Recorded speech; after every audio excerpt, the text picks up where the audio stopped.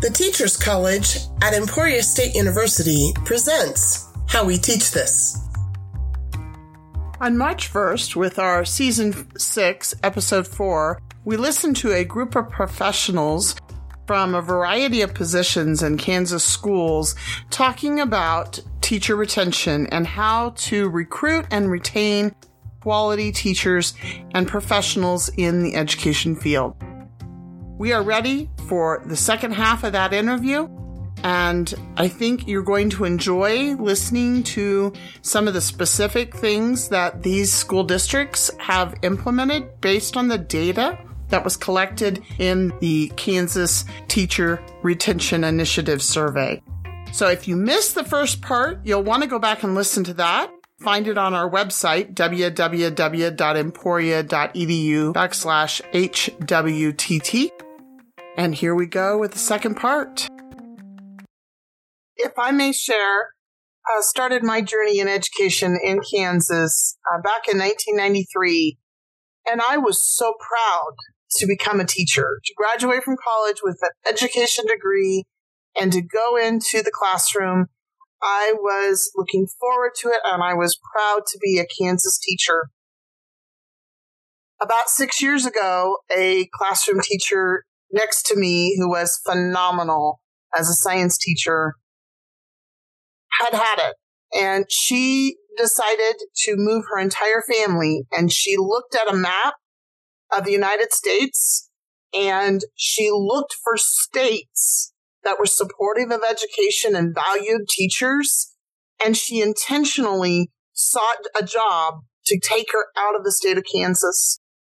And it broke my heart because I'm like, wow, what have we come to?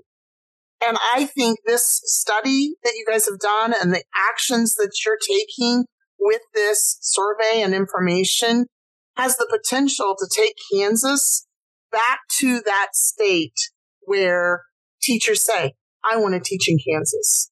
I feel valued as a teacher in Kansas, and be a destination place for teachers. It gives me a lot of hope to hear all the things that you guys are doing and what you've learned from this survey.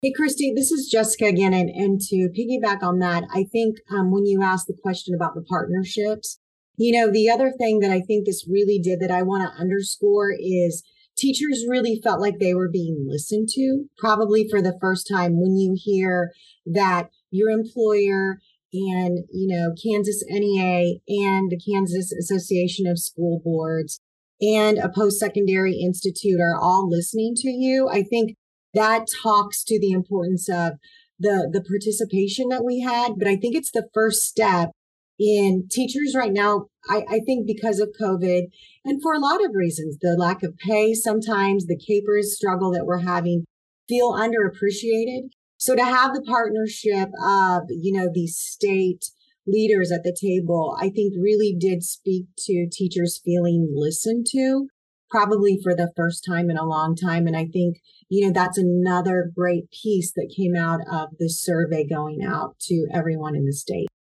Would you be willing to talk about some of the more specific challenges? Do you have any stories or anecdotes that might speak to some of those challenges more directly of what you've done to work on them? Well, I'll go. I feel like I'm doing a lot of talking. This is Jessica again. One of the things that I did was I actually shared this data at our convocation. And in our strategic plan, we have a goal over the last couple of years of listening to teachers really feel, I think, underappreciated at times. And this idea that we really have to take care of teachers in different ways and think outside the box, and the generation piece that we've talked about of keeping the millennials and, the next generation of teachers in the profession. And so from this, we really beefed up our strand of our strategic plan of human capital. And so I shared that at convocation, like this, we have 4 pillars and you are one of the 4. And I think they're used to being hit over the head about state assessments and accreditation and all of those things for students, which they are our clients. But to hear them say that we're just as important, the feeling you feel about us is the human capital and keeping us I've had several teachers that I was very shocked came and said, I've never had anybody talk about me as human capital before, and that I'm that important that you would write it into the strategic plan. And I thought, we get going so fast that sometimes we slow down and we don't say thank you in ways of that they need to hear. And so I think it's helped me learn how to communicate better and in a more appreciative way with the teachers and slow myself down a little bit. But again, thinking outside the box, because I'm a veteran educator at this point, 28 years in the field, and the way and the perks of the job and what my first and second and fifth year teacher needs are very different than what I needed at that point in time. So I would just say, I think it's helped me learn to communicate with my staff better and help them feel more appreciated. This is Shannon. My district is just getting started in digging into the district specific data. So I know that there will be a lot that we can take away from that. One of the bigger things I see as a benefit from this survey is that both the district specific data and the statewide data will help us have an informed conversation about what I think is a disconnect in public education around teachers. And it ties to what Jessica just said about recognizing the value of the human capital. Oftentimes when people talk about public schools and funding of public schools, I get the impression they think of it as this nebulous thing that the legislature gives money to schools and nobody has any idea what we do with it. And I hope that this data allows us to really hone in on the point that the funding that we get for public schools is funding for people. It's funding for teachers. It's funding for those classified staff members. And to the extent that we want to make improvements in our schools and improve academic achievement, we have to invest in people.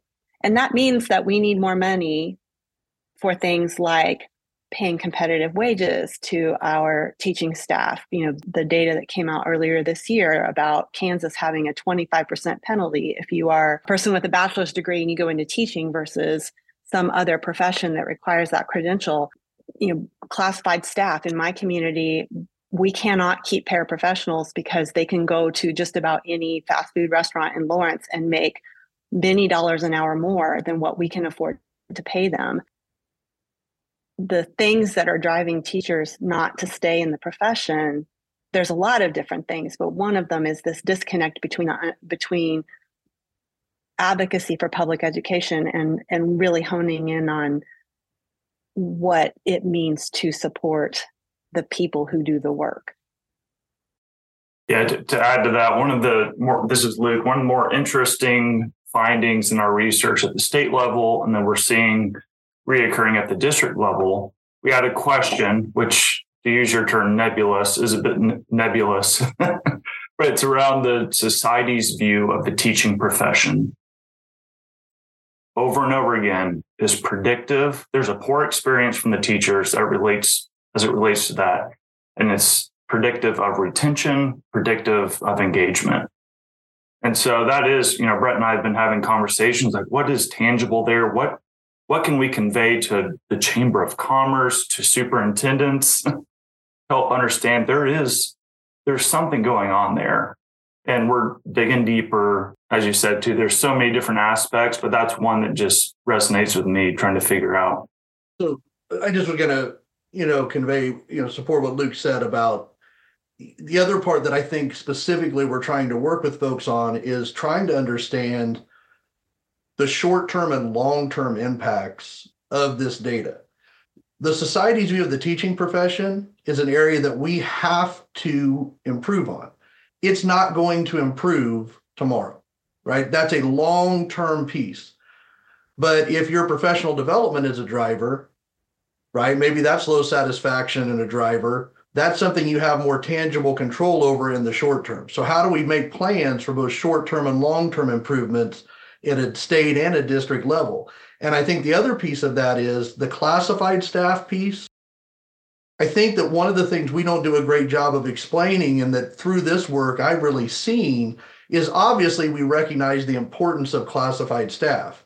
But I don't think, and this kind of supports what Shannon was saying, but I don't think we realize that while there are jobs where teachers sometimes go outside of education, the jobs in many cases that are classified positions, your custodial position, your food service positions, those are much more universal when we think about the economy. So when we think about an hourly wage for that person, we have to think about the fact that, you know what, almost every business needs someone from a custodial standpoint to take care of their, to clean their building. What are they paying compared to what we're paying? And as a specific example, I think the other piece we don't realize is, I always have made the statement, even when I was in education, I would always say, we have to focus on what we want our teachers spending time doing. Where do we want the energy that they have going? And what happens when you don't have classified employees is that districts start to do things like, hey, we don't have enough custodians. We're going to put a vacuum cleaner in the pod. If you could go ahead 2 or 3 times this week and vacuum your classroom so that, because we're just short staff. And what we don't realize is that's something that to the teacher sends a message that we're not realizing what it is that they're using that time to do to get ready for their students the next day or to be able to have time with their family. And I think that's where the classified engagement survey is also going to be important for us, because we want to align it to the same model we use with certified staff, but really try to figure out what are those things classified staff wise, because we know that ultimately will impact the teachers, the students, et cetera. And we're having just as much a challenge in that area as well. So I know we were going to talk later about the future thoughts for the survey. Did I hear a hint that you're putting together something similar at the state level for classified? There will be classified data, or yes, there'll be a classified tool, but we're not going to do it statewide. It'll be in the district specifically that they're able to do that. And then we'll be able to give them that information with the goal of it being able to look at things on each classified group. So a graph that shows them, a question like, do I know what is expected of me?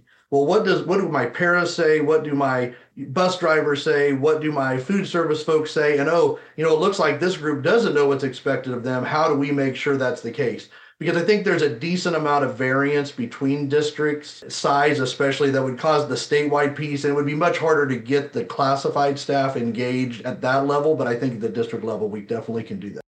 Looking at our next topic, we haven't really talked about the engagement piece.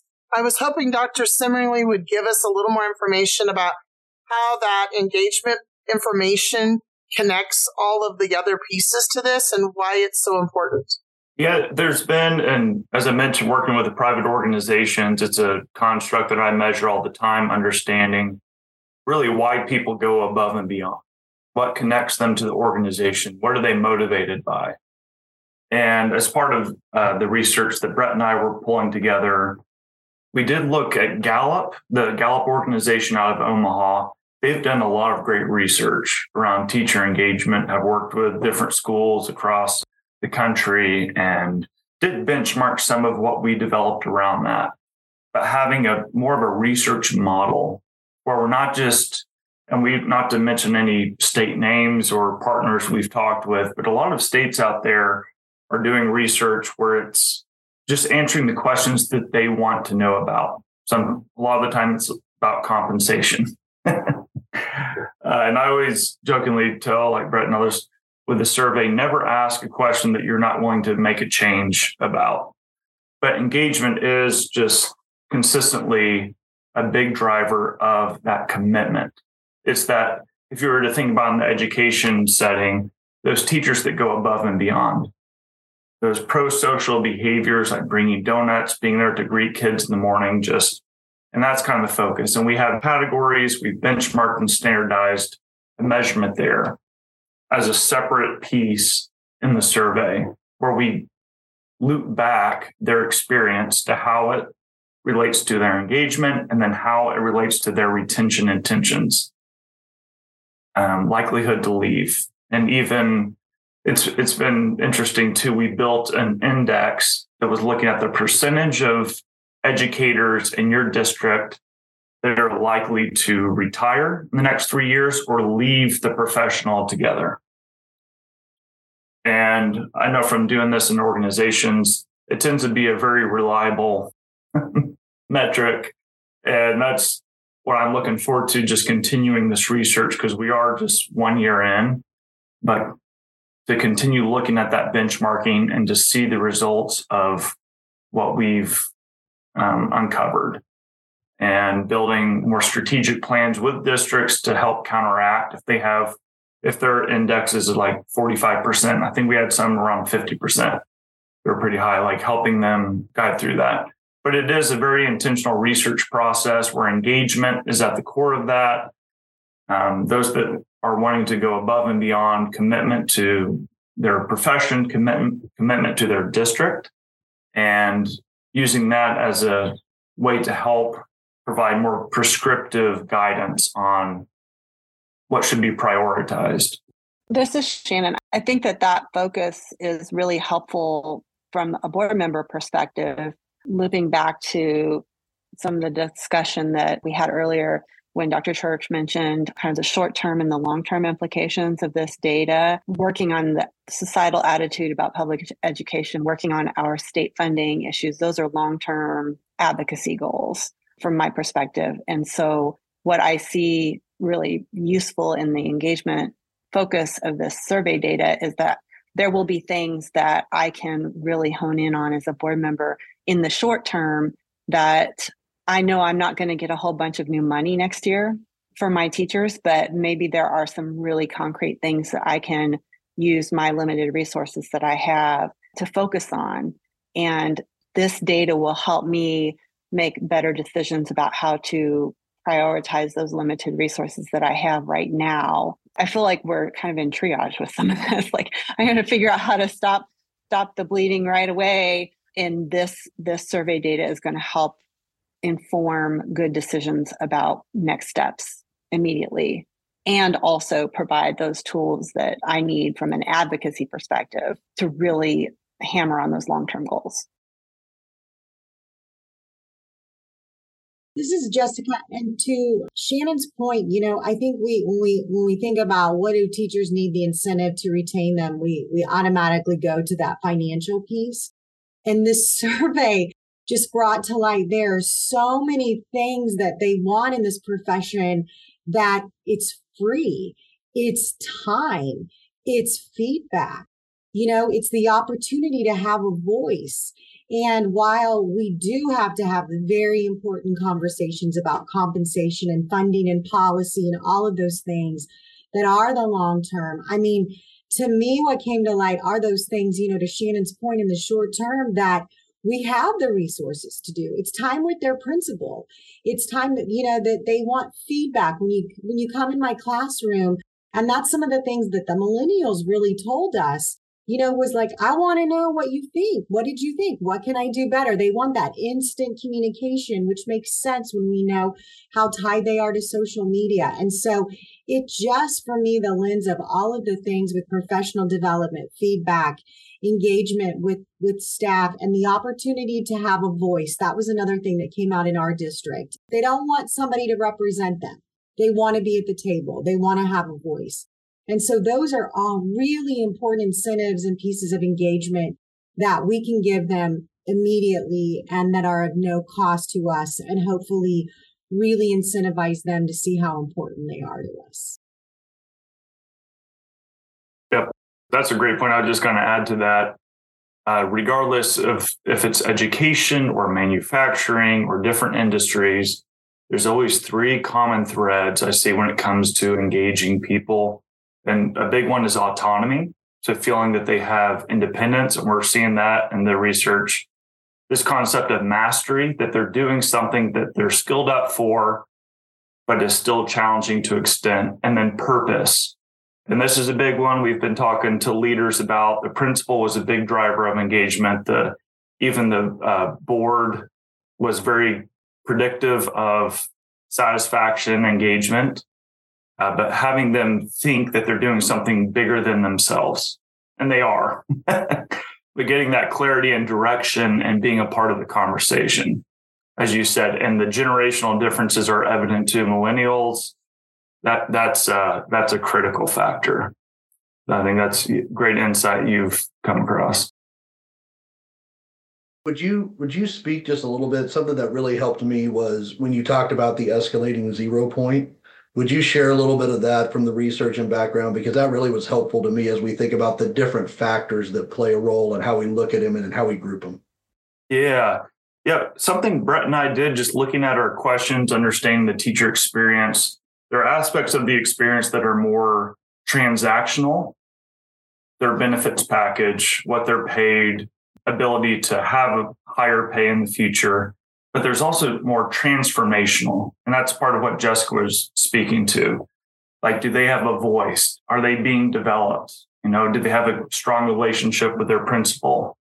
And those transformational factors end up being more predictive of engagement and retention than just the compensation or benefits. Because what Brett's referring to is that escalating 0 point. Or just as human beings, it's a phenomenon that's been researched over and over again, holds true, where once you get to a certain point of compensation or extrinsic reward, you re-anchor to that and your satisfaction will decrease over time if that's a driver of your satisfaction. So, and that's something we try to anchor to ourselves, is thinking about, what is the experience that is more tangible, that we can help impact, that we can talk to principals about, superintendents, board, the board of directors around making a more positive experience for their teachers. It's transformational. And I think that's something that, these insights that I'm able to gather, and like I kind of mentioned before about just like where we are as a profession and as an industry, of public education around understanding these types of things that Luke kind of has been aware of for a long time. But I think something I'm really proud of, I always try to say to folks, we didn't end up here overnight. It's not going to change overnight. And I think that one of the things I've said is if we could just see the percentage of loss start to be less in terms of, it's going to start there. This didn't just happen. And I think we put, the pandemic accelerated this situation, but it was happening prior to that. But what I think that I really find the other challenge we have is, and this is where all of our partners help us so much, and that is everyone is so busy. When people see what we have in this data and what we can do with it, almost always they are super excited. They want to move forward. They want to get the information. But because this is so foreign to most educators, and just like it was to me, getting people to come together or at least take a minute to look at this and better understand it is really hard. And so one of the things that I'm really proud of is there are districts who contact me, and they contact me or we get in touch with them because a teacher who was in that teachers association heard about this and brought it to their superintendent. A board member heard about this at the KSB conference and went back and said to their superintendent, hey, this is something we need to look at. An administrator was at the USA conference and saw this. And the idea is that it really is helpful having the partnerships, because it doesn't matter who realizes it's available. That's the first step to getting people to be more aware of it. And I know one of the things we'll probably talk about toward the end is we're trying to continue to do some things in that area to give people a chance to come and hear those things and to hear from other districts that are working with this, because a lot of the challenge is not resistance, because everybody wants, they're just not aware that it's available. They're not aware of what it means and what it can do. And that's just a piece that's going to take some time. But in Kansas, we're in a lot better place than most of the other states, because as I've been around, there aren't other states that have this data, right? So it's a positive that we're starting, we're ahead of the game right now with regards to this type of data. And it's just a little bit of a lag to get everybody up to speed on that. I love that we are ahead of the game when it comes to getting this data and being able to provide it to schools and to all of the partners involved in this. So tell us what is upcoming. What do you gave us a hint, but what should we be looking for in the future? So a couple things. First, we are going to, in the new year, we're partnering with KSB, but we're going to communicate this out through all the partners. We're going to have 4 different opportunities for teams to come to kind of a workshop where we're going to focus on all of this, what we've talked about today. We're going to have one at Emporia State. We're going to have one Garden City, one in Salina, one in Topeka. And we're going to have Luke and myself and some other folks together to work on this and to work with teams. So our goal is to really get a teacher, a board member, an administrator, a community member, or an economic development person to come and to kind of be there. And we'll have people there who didn't even take the survey this last time. They didn't, and we'll have people there who have been working with the additional data like Jessica's district for a number of months. And the goal is to get everyone there to better understand this, both at a large scale and at a more specific scale, but then also to make sure everybody knows, and this is that second important part, is that next fall and winter in 2023, we'll be doing the statewide survey again. And so making sure that we make sure everyone who maybe didn't participate understands this, has a chance to participate.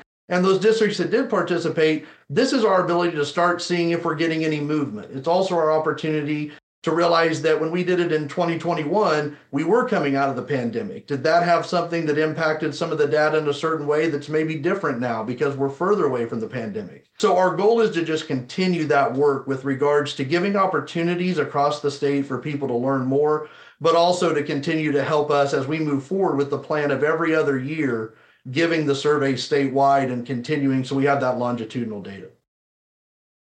I'd like to give everybody a chance to give us some final thoughts, and I would love to hear if you have a specific story or example that you've learned about this topic, and just give us just a final thought on where we're at.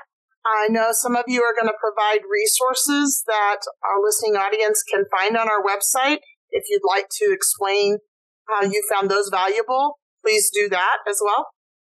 So for me, this obviously has been a big step, and getting the data and getting the teacher voice out there is huge. In terms of for the future, I did a 3-hour retreat last night with one of our local associations, with their leadership team and their building representatives. It's a 5A school district, so it's a fairly large district. And we were having this discussion on the importance of celebrating the profession and what we can do to support each other. And I had a teacher that ended up weeping over the issue that she feels she loves her job. She loves what she's doing. She's absolutely satisfied. So her engagement score, I'm assuming, Luke, was very high, but she can't stand what's happening to her colleagues that are struggling. And she said, I feel guilty every night that I love this, but I see my colleagues struggling. And it's that, teachers are empaths anyway. So I asked the question, how many of you guys feel guilty that you like your job, you're very satisfied, but you see what's happening with your colleagues? And 2/3 of them raised their hand.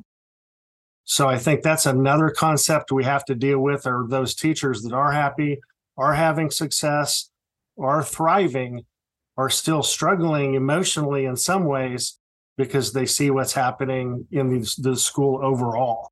And so that's something that I think we need to keep in mind, that even those folks that are doing a great job, and Brett, I try to remember all the questions that were on the survey, and I don't know that was something that was addressed in terms of what's happening with your colleagues. So I don't know. I know you want to keep the questions consistent, but that's just something that I've got to ponder, that I hadn't thought of, that they were very loud in talking about how that's an emotional issue for them. Yeah, I love Kevin. I'd love to chat more about that too, because I think we do have aspects of what you're describing as empathy. And I think a lot of our teachers are high empathy. A lot of our most successful teachers are high empathy. And I shared a little bit about engagement, this kind of obscure construct, but it is infectious in both directions. So you can have someone who's really disengaged, as we would define it in our survey. That negativity can bleed to others, and it does. I mean, every day happens. Vice versa, you have those that are highly engaged. That can help create more positivity in others too. But it is, and what we're seeing, once again, we talk about transactional, transformational.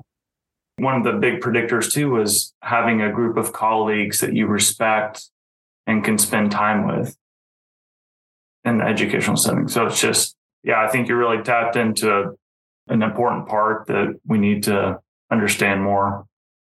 I would say that just kind of final anecdote that really probably caught me a little off guard. I'm really into the whole impact this has on specifically the retention and the engagement piece.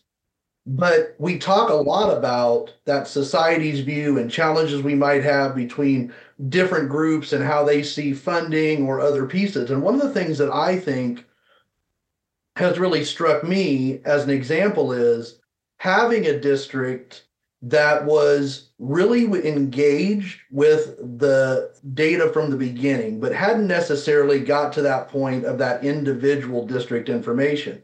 One of the drivers, low satisfaction, driver of engagement, predictive of those that are saying they might leave the profession, is the ability to secure a substitute on the statewide data. And that district was really in tune to that, and they were having conversations about adding $10, or I believe it was $10 to each substitute pay for each day. And that would be great. And it was something they were really looking at. They're looking at the investment and the impact it would have on their budget. Well, before they took that action, they got their district information. And while it was low satisfaction in their district, it wasn't a driver of engagement or retention. And so they started thinking about the fact that maybe we need to think about some of these pieces that are predictive of, that are drivers of engagement and retention, and think about how we can support financially some of those areas. And so when we think about, for instance, conversations about accountability with budgets and how we spend money and some of these pieces, there's a whole aspect of this that I didn't realize that goes to making sure we're getting dollars in districts into the places that are going to have the greatest impact on keeping our teachers, which everyone generally agrees in communities is extremely important. And so it's that kind of fiscal aspect of this that I probably didn't anticipate as you really get to that difference at the district level. One anecdote that comes to mind for me as a board member, it's really drawn from a number of conversations I've had over the last couple of years, in particular with teaching staff who either are still in my district or some who have left the teaching profession. And the conversation that goes, I've had students who express an interest in becoming teachers, or my own children are talking about pursuing an education degree. And the teachers say to me, I don't feel like I can, in good conscience, encourage them to do that. And I've had that conversation with enough people that I'm truly alarmed at what we are looking at in terms of preserving and maintaining the profession in our public schools. So when we talk about the engagement factors that the survey is measuring and making progress on those things that are non-monetary, I see that as so essential to getting at that story, getting at returning our teaching staff to a place where they feel like they can say to a student or to their own family members that come to them, yes, you're not ever going to be rich being a teacher in terms of what you are paid, but making sure that they feel like all of the other things about their profession are so positive that it outweighs some of those considerations. And I want to make sure that we are focusing on the right things to do that. This survey is going to really help in the long term with those conversations. And I feel like we've been there in the past. So I don't see why we couldn't have that as a goal to get there in the future. I think for me, this is Jessica. As we look at Hattie's research on how we move kids in the classroom, the most important factor is their classroom teacher. And so this profession is just so important when we think of the future of our school district, our state, the country, the world. I mean, children are our greatest resource. And the best thing we can do is have phenomenal teachers in front of them to cultivate that. And so as a leader, as an administrator, that responsibility weighs really heavy on me. And not only for students, but then keeping our human capital well, physically, mentally, all of the things that they need. And so for me, I just was not anticipating the leverage of information, the different lenses that I can bring from this one survey. And I want to thank Brett and Luke for, their hard work on this. Truly, because it's a way from, a 50-foot, 1,000-foot view for me to be a better leader, and from that 1-foot view of the teacher standing right across from me or sitting right across from me. And so it's an amazing profession. It's very important, and keeping them healthy is so important. And having, this tool that allows me to talk to industry professionals, our business professionals, our teachers, our school board, KNEA at the negotiation table, but then to my first and second year teachers saying, to Shannon's point, like, you may not be the richest person, but you're the wealth that you're going to feel from nurturing a student and seeing their success. We just can't put a price tag on. And so I just wasn't anticipating the value of this free survey, that we can give, and the results and the way that it's helped me become a better leader. I want to thank all of you so much for your time to be here. Thank you for listening to How We Teach This. If you're interested in looking at the data from the survey, you can find a link to the website of the Kansas Teacher Retention Initiative on our website at www.emporia.edu/HWTT.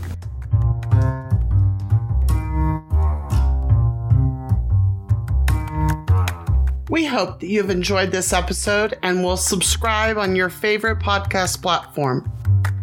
This podcast has been brought to you by the Teachers College at Emporia State University, featuring talks with experts and educators addressing topics that can help you as an educator, a parent, and a person. We release new episodes every other Wednesday. You can get more information provided by our guests on our website, www.emporia.edu/HWTT. We would appreciate it if you could help us spread the word about the podcast. You can follow us and share on Twitter with @HWTT_ESU. You can find us on Facebook. Just search for How We Teach This. If you would like to be a guest on our show or are willing to give us some feedback, please send us an email at hwtt@emporia.edu. I'm Christy Dugan, the executive producer. You've been listening to How We Teach This. Thank you.